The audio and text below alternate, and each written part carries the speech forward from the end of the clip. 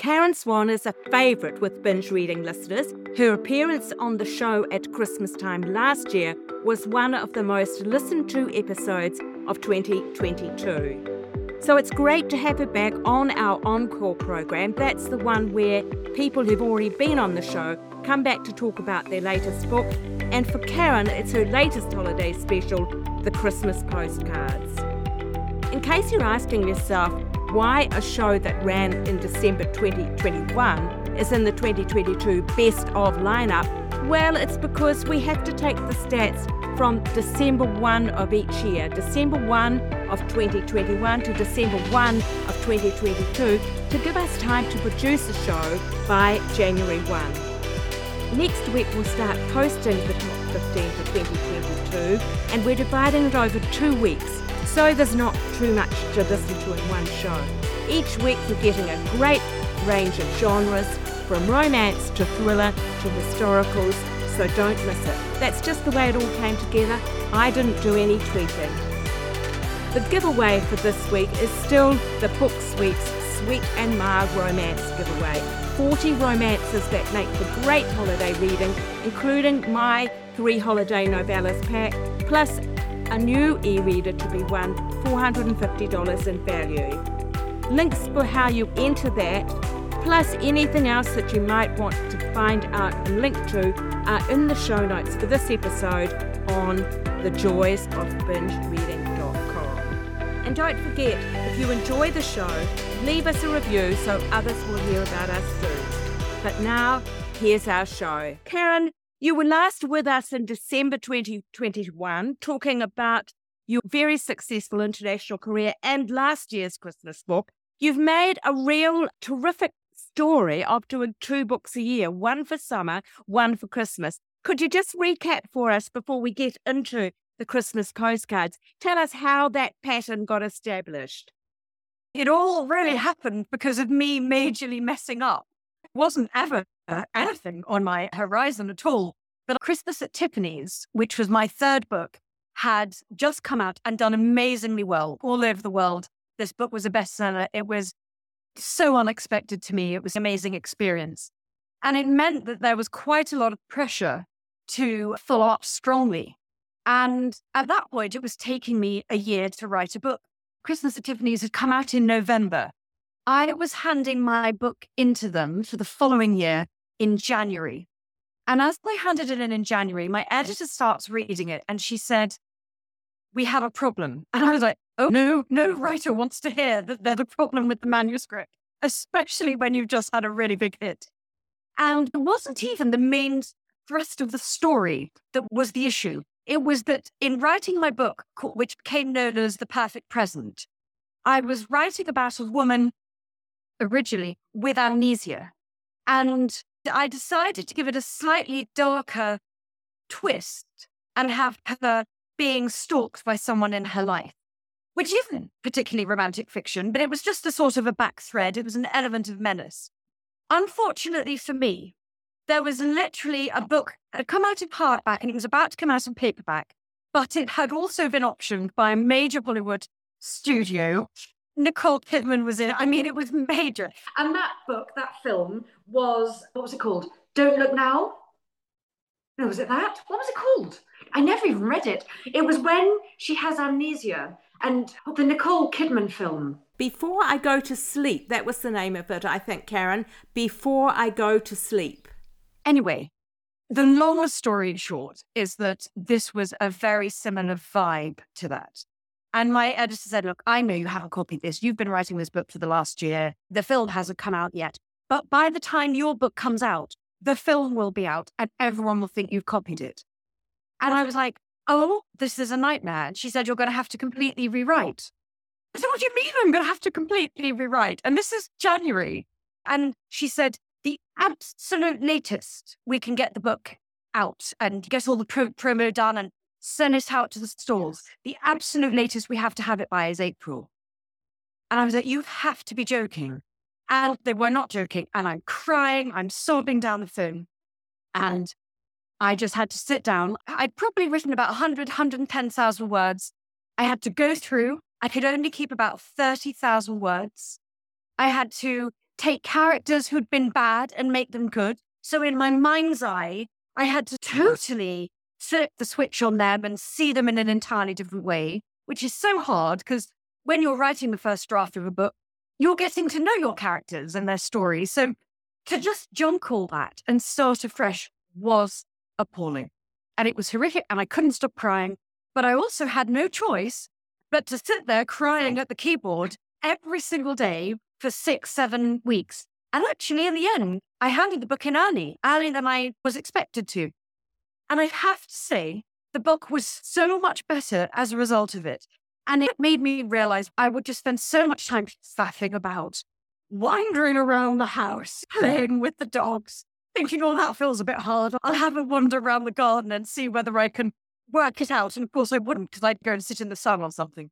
So I realized that actually you do your best work under pressure, or I do, under pressure, with focus, with intensity and no distraction, and just sit down and do it. Bum glue, sit on the chair, stare at the screen until your eyes bleed, and keep typing. Even if you edit out half of it, it will still move you on. So it was not a fun process, but it was very illuminating, and it made me realize that I work better in that sort of very driven way. And after that, my editor read it and said, we love it. How do you feel about doing 2 a year? Because I love doing the Christmas book, but it can be limiting if you can only write about one time of year. You've always got to have that lovely, warm vibe that people want. And I thought, well, I want to do that, but also more things as well. So it allowed me to have an opportunity to do that, really. Yeah. But it's jolly hard. Yeah, I bet it is. But what a great discovery to make. And I must admit, I admire your basic tenacity, because probably a lot of people would have just fallen over at that point and said, I can't do that, and dropped out of the whole race. So good on you. Yeah, it was sheer desperation. We had a young family. I had just done well with the book. You're so desperate to be successful. There's so many people who want to do what I'm doing, and to have had this opportunity and to then feel like I was going to fumble the ball. I was like, I've got to turn it around. Yeah. Now, the Christmas postcards maintains the tradition that you have for exotic locations, because it's partly set in Nepal. And I must say, I loved the bits in the book that were set in Nepal, because there was a feeling of reality about the Nepal part of it. Not that there wasn't about the rest of the book, but it had a real freshness that it felt like you had gone trekking there yourself. And I wondered, have you actually trekked in Nepal? I haven't, but, and it's a big but, my brother is a climber. He climbed Virgin Peaks in the Andes. He did the Alps. He's been all around America, at all the national parks, done Yosemite, you name it. So I grew up with crampons on the kitchen table, ice axes in the cloakroom, ropes on the stairs. I grew up with kit around me. And obviously with a Scottish background, we were in the Highlands of Scotland in all our holidays. We had a cottage in the Highlands. My brother would get up before dawn to go and climb the north face of Ben Nevis and be there for breakfast. He'd be up on the top having a bacon sandwich for breakfast. So that was my brother. And so I've seen all his cine films when he was on his gap year in Yosemite. And one of them, he had got a rope between a cliff face and effectively a rock spire. And he had pulled the rope taut, and he was climbing on a harness. He had a harness at his waist, and he was climbing across on it. And then he stops halfway across on this rope, fully up in Yosemite. And he's got this old cine film, which was like from the 1970s, belonged to our aunt and uncle. And you get this very jerky sort of filming with cine. And of course, it's silent as well. We didn't have sound. And he just leant backwards, took his hands off the rope, leant backwards, and you could see this perspective upside down. And I got this real sense of what it was to be up there at altitude. It was astonishing. So I'd always had that perspective and love mountains. And so what I was wanting to do was to really juxtapose two people who had made entirely different life choices. And you've got Natasha, and she's chosen this very safe path, a very cozy little town back in her hometown, raising a young family, trying to make her marriage work, and knowing that really, on paper, she's got what a lot of people want. But her life is quite small and she's becoming aware of that. And then I've chosen this man who is happy-go-lucky. He's easy in his bones, but he's also driven by something darker. And we start off with him on a trek. He's not on some crazy rampage. We see him just hanging out. He's on the bus. He's hanging out with the tourists. And they're racing ahead to do this and do that. And the journey is the destination. And he's taking his time. He's a loner. He's doing it on his own. He's in no rush. But we gradually have this sense of he's moving towards something and he's also moving away from something. And so I wanted to have that feeling build with him and this sense of actually things becoming more extreme with him, with his landscape. And in this day and age, we're so lucky. I mean, you go onto YouTube, there are literally travel bloggers who will have a camera on their shoulder, and you can literally do the Annapurna base camp circuit with them every step. And so I did. I sat for hours and I would just freeze frame every few seconds. What are the plants I'm seeing here? How is the landscape changing? Color the signs. What are the animals we're seeing? When does the weather change? When do we have a sense of him being in the Himalayas? Because actually for a lot of it, when you think of the Himalayas, you think of it from distance. But when you're in it, just feel like you're in a wood or in a forest. You don't often get those big viewpoints where you get the perspective. So I really wanted that juxtaposition. And then finally, where I really got lucky was that I was like, okay, I've got him to Annapurna Base Camp. Now we're going up Annapurna 1. And there's various Annapurna mountains. And I was like, well, which one? But I chose Annapurna 1 because it's the most deadly mountain. It's got the highest death rate. And I thought, okay, there we go. And I thought, well, if you're at Annapurna Base Camp, which side of the mountain are you on? And I had to work all that out, which was not that easy. And as luck would have it, I thought, okay, so he's going to do this ascent. And I found on YouTube, there was a climber in the 70s called Chris Bonington, a British climber, and he led the first virgin ascent of the South Face up Annapurna 1. And would you believe it? Back in the 70s, they took a film crew. They took footage. And so again, I managed to find some maps from climbing sites online of where the camps are on the mountains. And then I was able to go into Chris Bonington's, and you can see this on YouTube, you can see it yourself. And you could see, again, the landscape that they're moving through and where the peril was, what the risks were, where they were going to be in danger. And that then informed, obviously, my high point scenes.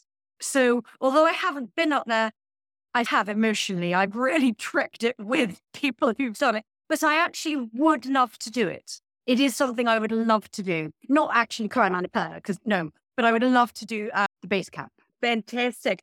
Now, both of these characters also have sense of dissatisfaction with their lives, even though both of them, others might look at them and be jealous of them, think that they've got it made. I was curious about that as well.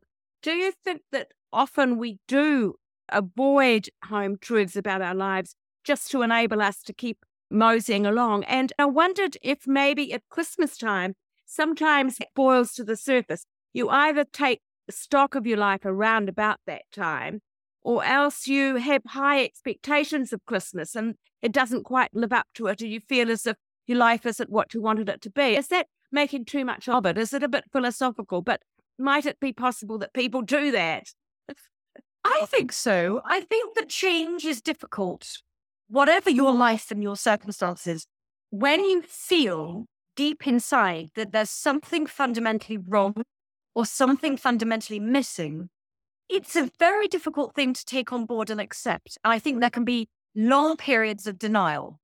And with both characters, I think that Natasha is in denial and she's trying to make this marriage work and she's looking at a lot of obvious issues. I think with Duffy, actually, he has faced his demons and he is moving. He's walking towards what he believes is his destiny. He feels like he's done, that he can't find the happiness he wants. And he feels that he's got to go and face his past, which has been haunting him. And that's the way he's dealing with it. And he's prepared to lose everything to do that. So he's facing it, she's not. But they've had this series of near misses and glancing blows where they've nearly met. And so I wanted this slightly rolling sense of destiny between them. And yes, I think with Christmas, no one thinks, oh, I must get the house in order and everything needs to be perfect for Easter, for example. Yeah. Christmas, isn't it? Even if you're not Christian, I hope I'm not making sweeping generalizations to say this, but it seems to be a pause button largely for many people in the world, a time when they stop. Everyone has a holiday, families are reunited, everyone's together, and you're chasing that. It's that moment where you want life to be perfect. And I think it's no coincidence that there's a lot of divorces that happen in the new year following Christmas. People contacting solicitors in the new year because of that realization of Christmas that it's not working. I think that it does all coalesce.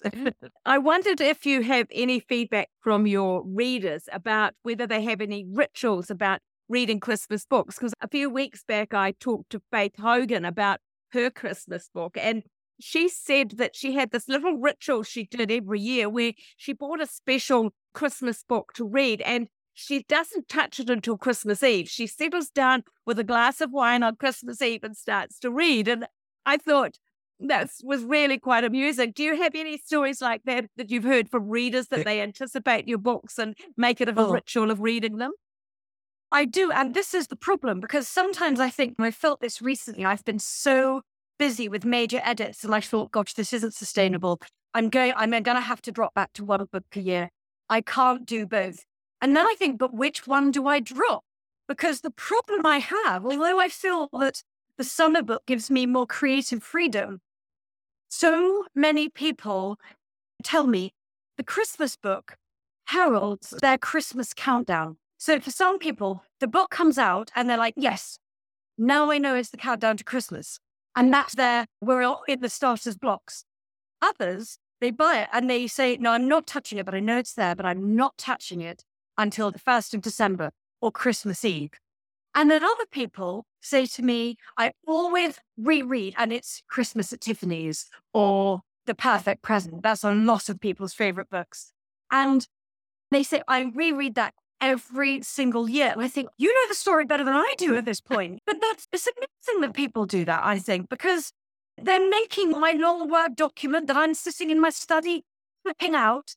That's a part of their actual life and their ritual and their happiness. And to be part of that is amazing. You'll never be able to stop doing Christmas books. That's gorgeous. We do make these Encore episodes a little bit shorter than the normal ones. So let's move on to talking about your other books this year, because you mentioned last year you were starting a new historical fiction series set on the Scottish island of St Kilda. You've now published the first in that series. So tell us a bit about that. I have to say, I love that so much. It's set on St Kilda in the summer of 1930. St Kilda is the outermost of the Outer Hebrides. So it's 100 miles off the Scottish mainland. And it really is a 2-mile long rock in the middle of the North Atlantic Ocean. And it had been populated first by the Vikings, and it had been populated for 2,000 years. But the world was industrializing. They were getting modern technology. And really, St Kilda was being left behind. They were a Gaelic-speaking community. They had no comms at all with the outside world. The World War had happened. Obviously, some of the Navy were stationed there. But they were very much not a part of the modern world. And they questioned the British government and asked to be evacuated. And so the book, The Last Summer, is the first in a series of 4 or 5 books in which we follow 4 or 5 women. And it is around the events of the last night before evacuation, when a very powerful man goes missing. And it's all about what has happened to him and the women's involvement in it. So each book is one woman's story. And Kilda is known as the Wild Isle. And I see each woman has a wild element to her. So in The Last Summer, my girl Effie, she's a wild spirit. She's the real tomboy. In the book, I have literally just an hour ago sent into my editor, which is the follow-up that's called The Stolen Hours. And we follow a girl called Vari, and she is a wild heart. The next book will follow a girl called Flora, and she is wild beauty. And they each have their own wildness and their own story, but they're all interconnected around this central mystery. And it's been fascinating for me, first of all, to write a fully historical novel. It's all set in 1930. There's no modern day narrative, but it still reads easily. It doesn't feel difficult to read. It feels like still a very reachable book, but it's around this tiny island community. I'm doing the research, and I'm loving the logistics of writing a series and having to make everything thread together, and you pick up plot points and threads that you laid down in book 1. You pick them up in book 2, and you have to set them down for book 3. So it's a good mental challenge. And so this is going to be effectively your summer book for the next few years, is it? Yeah. Exactly. Yes. Yes. Sandra Montefiore has been on the show a few months back, and she gave it a fantastic review. So I'm sure there'd be a lot of people that would spark their interest. She said that it gave you love, passion, drama, violence, menace and peril, and characters you want to fall in love with. So I think you've done some good work there, haven't you? Oh, Sandra's lovely. I was so jealous of her to say that. And I'm a huge, huge fan of her books. And that was a real thrill to see that she liked it. Karen, whereabouts can readers find you online? And do you like to act with your readers online? Yes, definitely. So Instagram is the best place to get hold of me. And my handle is @SwannyWrites. I'm not great on Facebook because I find it really hard to navigate. If someone posts a comment embedded further down in an old post, I will get a notification, but then I go in and I just can't find it. And I find it really frustrating. So I've actually put on Facebook, I'm not often on here. What happens with Facebook is that it is linked to my Instagram account. So anything I place on Instagram will go to Facebook, but I'm not actually active on there. It's Instagram where I go on every day. I check in on messages, and I try really hard. If someone has taken the time to reach out and contact me, I will always come back to them. I love chatting with everyone. It's really vital for me to see what people are responding to, the good and the bad. No one wants to have someone saying, "You're appalling, I hated it." But equally, you do have to know if you're not hitting the mark. People obviously can do it respectfully and nicely, but it's that thing of, I want to know what people want so that I can appeal to them. I'll still write my books my way, but you've got to be realistic. You can't please all the people all the time. And you've got to be a bit thick-skinned and go, okay, they didn't like it. I'll bear that in mind when I'm writing. They didn't like this element. I remember I had a reader say, I need more love. I need more romance. Because I was getting historical. I think I just put in the Paris Secret and then the Spanish Promise, and I was loving all my historical research. And I suppose because I write 2 books a year, sometimes I feel like I'm writing about love a lot. And I'm like, don't say he looked at her again. I feel a bit weary sometimes of it. And I thought, no, Karen, get your head back in there. You've got to start falling in love again, because that's what people want. And Yes. so I made a real focus on that for the next book and made sure that I did that. Now, just spell for us how that handle works for Instagram. Swan, SWAN, and then how does it go after that? And then NY, and then Writes, WRITES. So it's just one N, Swan, Y. No, two N's. Two N's. Yeah. Okay, that's lovely. One E. Okay, great. And the other thing I asked you to send me is, if you wouldn't mind, the Chris Bonington link. We'll make sure we put that in the show notes as well. Yeah, I will, because honestly, it's fascinating. I could not believe my luck to find that. What with answers? Yeah. And if they've got like 10,000 views, 9,000 of them are me. Because I and I would look at it and I go, I need to look at that ice wall again. I was tabbing between maps and routes and this footage. And honestly and truly, I was sitting down and in my head, I was fully there. My hands were cold, That's wonderful. Thank you so much for being with us today. Thank you, Jenny. I love coming on here. Thank you so much. Next week on Binge Reading, 7 of the 15 top books that made the top 15 for 2022. These are the ones that you chose to listen to. A great range of favourites for you to pick up on if you missed any of them, or you're looking for fresh inspiration about what to read next. That's on the joys of binge reading for next week. That's it for today. See you next time and happy reading.